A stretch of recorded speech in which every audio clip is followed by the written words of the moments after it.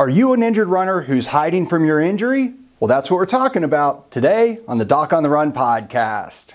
Now, before we get started in this episode, if you're confused and you're not sure exactly what's wrong with you or what you can do, I actually did something recently. It was a presentation that we had called 12 Steps to Rapid Recovery from Running Injuries. And so this was a live presentation where I went through in order what I actually do with every single person who calls me for a consultation. So this is worth listening to. So it's only up for a limited time. We're going to have some replays available. I think I did live, but if you got the invitation, you missed it, I'm sorry, but we do have some replays available because I got lots of emails afterwards asking for it for the people that actually couldn't show up for one reason or another.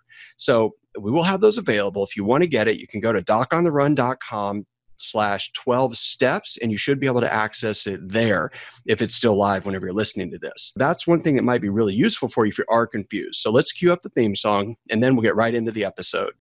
So the big question is this: how are runners like us, who don't like hearing doctors say, just stop running, who know that we simply have to stay active, how do we heal in a way that lets us stay strong, maintain our running fitness, and keep preparing for the next race, and still heal without making the injury worse?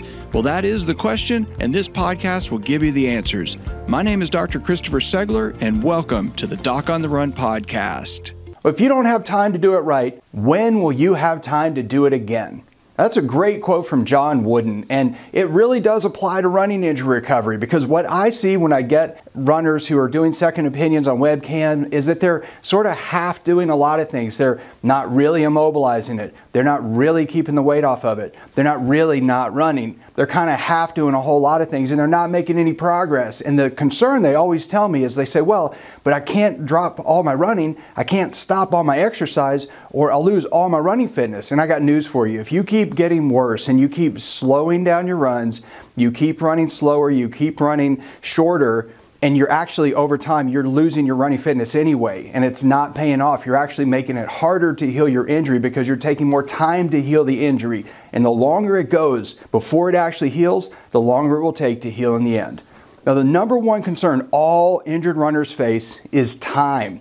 How long will I have to use the crutches? How long will it take for the surgery to heal? How long will I have to wear a fracture walking boot? How long will I have to stop running? How long is it going to take for me to do all of these things? And in the interim, how much of my running fitness will I lose? That's the question you've really got to be asking yourself. Now, I really do feel like most of the injured runners who call me for a second opinion over webcam, well, they're making a critical mistake. They're hiding from the injury. Here's the ways that I can tell. Either you're not tracking your pain at key times, like during that activity, in the evening, or the next morning, or you have pain and you don't record when it happens. So you say, well, I don't know, I had some pain. Well, doing what? When I was at the gym, doing what? These are the questions I ask runners on these webcam calls, and it's incredible how many runners track everything with their heart rate, their pace, their perceived exertion, all these things, but they don't track pain when they're injured.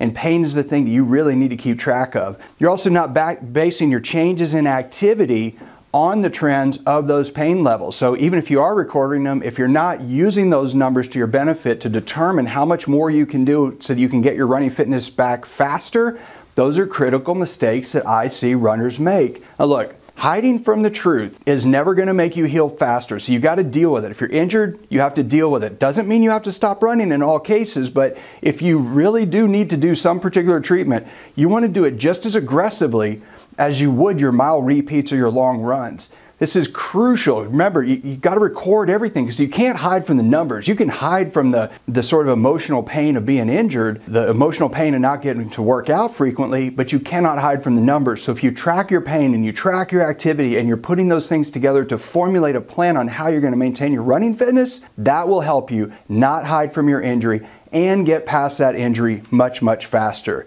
So don't ignore pain. Use pain, any pain, tenderness, discomfort, stiffness, whatever you want to describe it as, anything that you feel. All of that will help you create a map out of the danger zone and back to running. So use those things to your advantage right now. Keep track of it. Don't hide from your injury, and it will help you get back to running as quickly as possible. Now look, if you enjoyed this episode, please like it, please subscribe, please share it on social media, and I'll see you in the next training.